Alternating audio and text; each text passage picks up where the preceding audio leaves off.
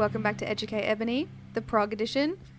I kind of hope by now that you know that I'm Ebony, the one being educated, and I don't have to introduce myself. But I understand that, I may always have new listeners who pick this episode to choose. So hello, if you're joining us now, welcome to the podcast. I'm really sorry, but next week's going to be the last episode. You've come at the pivotal point, the pointy end of the season. Actually, that's pretty exciting. We've got another great interview next week, but we're talking about this episode. And before we get to it, we do need to recap last episode. So, last week I spoke to Pliny and we had a great chat where he told me to listen to Death of a Dead Day by Sixth. I feel like if you've never heard of this band, and I hadn't either, and you haven't listened to the album, you need to go do it because I think it's a game changer. I'll tell you what, so his instructions were to, make time to listen to this album. So I did. You can head to my socials at Educate Ebony, Facebook, Instagram, Twitter, to see my listening notes, and I did make time. I left my housemates in the middle of housemate dinner because, my alarm went off to listen to the album. I had to go do it. Pliny said so. But anyway, the album itself, hooked straight from the beginning. What a great track. What's the first track called? Bland Street Bloom. Amazing. I think it showcased what they could do, but on a scaled down version, and I think the rest of the album just fully explores that. The two vocalists, incredible. The unclean vocalist, the guy who does the screams and the growls and whatever else you want to call them, he is insane. It's almost like, okay, so you know how you're watching a movie and someone's got like the crazy eyes going and they just look a little bit unhinged? You can hear that when he's singing. You hear his vocals and there's no way that you can't picture him with crazy eyes. Like, I don't know how else to describe it, but you have to listen to it.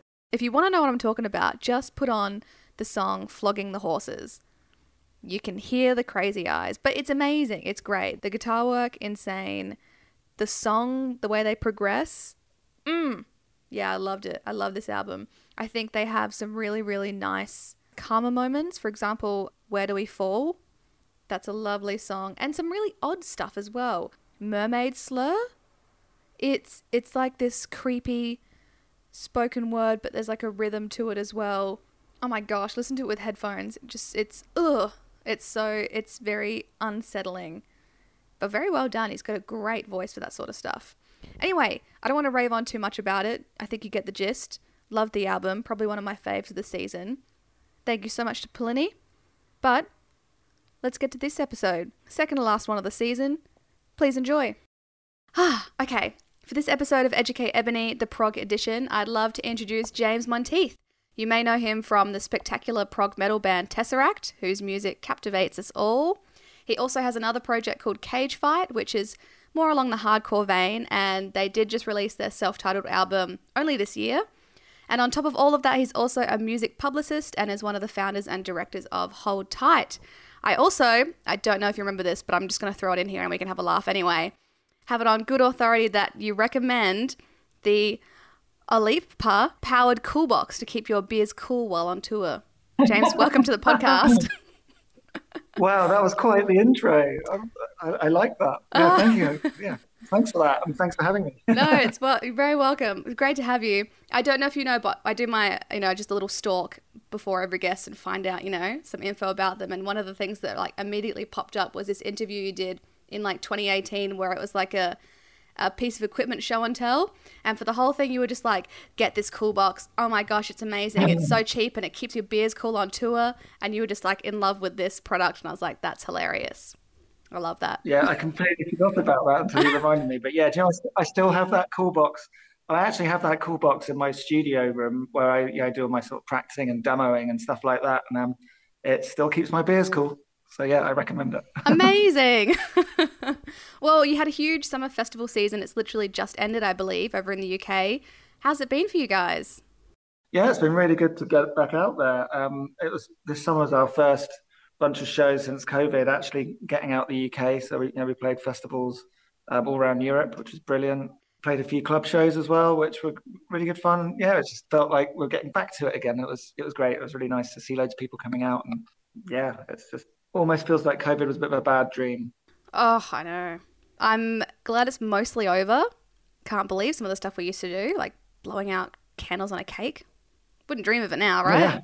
Well, if you think about it, blowing out candles on a cake is kind of gross because you're basically just going to be eating that person's spit. Unless you're into that, some people might be into that, which is fine. But That's true. Won't yuck anyone's yum. That's totally fine. no. Well, really quickly before we hit the big question, what is the one album? I've sort of been asking everyone this question as well because prog is such a very wide, varied genre. What does it mean to you? What does prog mean to you?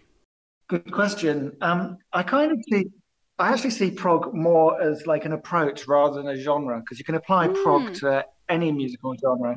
Because for me, prog is basically approaching music, thinking outside of the box, thinking about how you can tackle things differently, kind of doing away with rules essentially. So, I mean, that could apply to, I mean, yeah, it could apply to rock music, to metal, to jazz, I mean, I guess jazz was that originally, kind of, but I guess jazz nowadays you think of it as it's quite modern jazz, not modern jazz, but like mm. classic jazz, its own specific formulas. So you can have sort of like a progressive approach to that, which is what more modern jazz is like.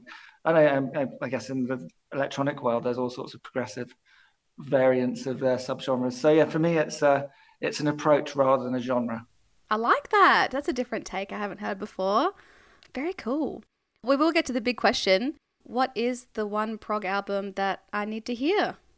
Okay, well, if anyone listens to any sort of prog metal at all, they probably will know this album. But I wanted to talk about it because it's the first prog metal album I got in. Well, the first prog album I ever got into, and it happened to be prog metal because I guess I grew up as a metal kid. And in my sort of mid to late teens, I discovered this album, which is Images and Words by Dream Theater, and it was an absolute game changer for me because I just hadn't heard anything like it. I mean, I guess yes, there are lots of familiarities, like the heavy metal riffs. At the time, there were loads of bands doing loads of kind of sort of chorusy guitar sounds, and there was lots of that. Obviously, piano and like a very powerful vocalist. But what I'd never heard before was the approach to songwriting, and again throwing rules of what I thought metal did out the window, and whether it's changing up their different sounds or whether it's song structures. Also, let's not forget their technical kind of proficiency because I'd never heard people play as well as that, especially in metal. I mean, I had recently got into like obviously my guitarist, my guitar nerd friends had got me into like Steve Vai and Joe Satriani and stuff like that. But I'd never heard that sort of level of inventiveness and skill in metal before, and John Petrucci absolutely brings that. So, yeah, that's my vague introduction to why I think this is an important album for everyone Cool. to hear if they want to hear a prog album. Hell yes, we definitely do want to hear about it. That's awesome. You said the songwriting, the approach to songwriting. Can you give me an example as someone who's not in any way musically? Oh, a little bit. No, I'm not really musically inclined. I just write about it and listen to it and talk about it. But yeah, can you give me an example? Well, I think just quite often in like song structures on a basic level, I think quite a lot of songs do follow quite similar patterns. So, for example, like with metal, you'll have an intro riff, you'll have a verse, you have a chorus, you have a verse, and chorus, maybe a middle section, and then a chorus at the end, and maybe a heavy riff at the end, and that's kind of very standard sort of metal kind of structure. Whereas none of their songs follow that sort of pattern. Quite a lot of them just develop and evolve. Like the song, I'm going to sort of go into the middle of the album, Metropolis Part One. Like that's basically just like an evolution of parts, which very rarely sort of repeats itself. But at the same time, I think it does bring back hooks and bring back ideas, but it's not as obvious and I guess for want of a better word, or actually it's probably the it's not as formulaic as lots of other music at the time was. And again, lots of prog rock obviously followed this kind of approach, but it's the first time I'd heard it in metal. Also, the opening track, "Pull Me Under." I mean, one thing which they did at the end, which I'd never heard before, and actually, when I first had this album, a friend of mine had it on CD, and I copied it onto a tape, so I had a tape version. Amazing. As anyone my age will remember doing that quite regularly. I I remember I actually thought that the tape version that I was listening to, the CD had skipped at the end because it ends so strangely. Basically, the outro riff plays round and round and round and stops at a really odd point in the bar. And it's just very, very bizarre. And for ages, yeah, I thought that the CD had skipped and that's not where the ending should be until I then understood it a bit more. And then I realized that it was just like this really bizarre but clever ending that they did. Anyway, that's a pretty strange anecdote, but No, but yeah, it makes things like sense. things like that. Yeah. Did you Yeah. ever bring that into your music writing? Uh, Not that specific idea because that was just really out there, but I definitely think in terms of Tesseract's approach, a lot of it is about sort of not following kind of strong structures and just building and changing from one section to the next and kind of creating a journey rather than just a song. So yeah, I think in principle, absolutely. Amazing. So where were you, I guess, in your life when you first heard this? You said it was the first sort of like proggy type thing you'd heard. Were you a lot Yeah. younger as well, like teen formative years? Yeah, teens. I guess I'd have been like 16-ish, 15, 16, 17. I hadn't been playing guitar very long. And I guess the bands that got me into playing guitar, like your obvious ones, is like sort of Guns N' Roses, Metallica, Slayer, and also like grunge era stuff as well, obviously like Pearl Jam and Soundgarden, who actually I could have done a Soundgarden album because I think Soundgarden, or they didn't really realize at the time, were also very proggy, even though they were kind of labeled a grunge band. Anyway, slight sidetrack. But a guy who was a friend of mine who was like a virtuoso to me. He was a virtuoso guitarist. He was a year older than me, and he was incredible. He was like he could shred like anything. And I went round to his house after school, and he said, "Listen to this," and we sort of listened to it, and it blew our minds. Like my jaw just dropped. That, like how incredible it was. And so yeah, it definitely had a very significant impact on me. I think at that age. Yeah, I guess that's the time of your life when you never really forget certain records. And that's why this one definitely comes under that. Yeah, definitely. I find that, at least for me, albums that I heard when I was younger, you forget about, you discover other music, you move forwards with your life, and then something will happen and you'll listen to it again and you'll be like, oh my God, this was so good. And like, I'll still know all the lyrics to a certain, like to the whole album or whatever it is. Was there a point where you came back to it and you were like, oh, this was so important. I can't believe I forgot about it. Or it was just there like the entire time? No, I definitely forgot about it. I think, I guess when I got into my sort of much later teens, early 20s, I got very much more into the new metal-y kind of thing. Mm. And my first band that actually did something was kind of a new metal band. I kind of definitely went off prog for a while, and I got much more into. I guess I started rediscovering hip hop and electronic music, and like drum and bass and that sort of thing. And I kind of almost for my early 20s, I think, went off rock and metal. I mean, I enjoyed playing it, but I stopped listening to it. I kind of got a bit bored of it at the time. It just wasn't really doing very much for me. There were odd bands like Killswitch Engage and that I enjoyed. There was a lot of that whole wave of metalcore, which I think it's probably just the time of my life rather than the music. I just was less into, and I was just discovering new things. But I got back into. I mean, again, now thinking of more albums I could talk about.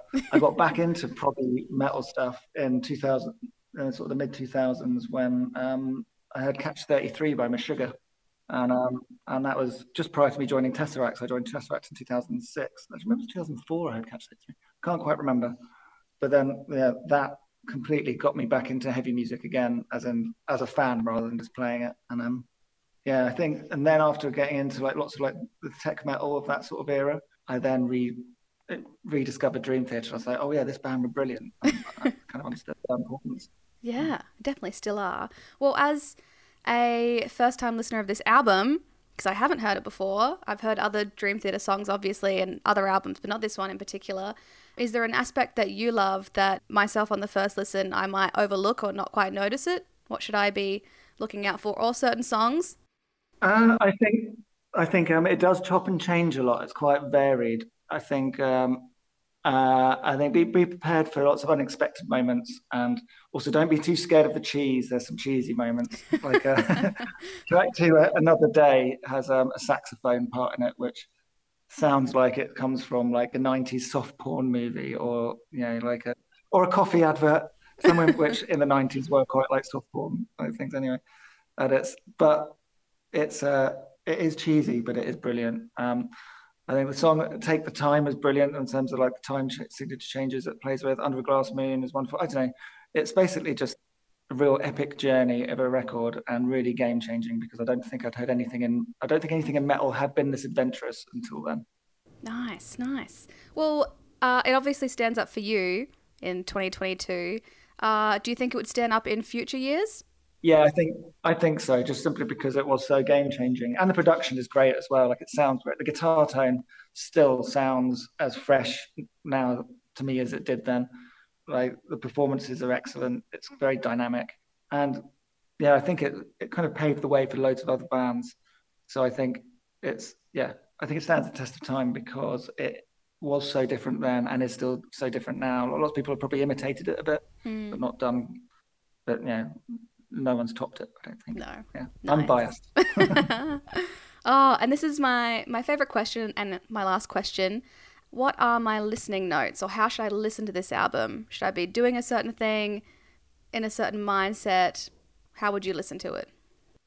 I think it depends what you want to get out of it. I think if you really want to fully appreciate it, I don't think you should be driving a car because part of your concentration is going to be focused on driving. It's like car driving music, I think, is really good when it's just simple and got a groove and you want to get somewhere.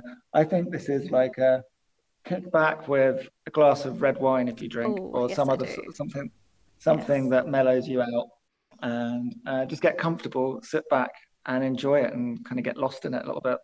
I mean, I wouldn't say get completely absorbed. If you're with friends, it's quite be quite nice to do with friends, as long as you haven't got a chatterbox with you that keeps talking over the guitar solos or something like that.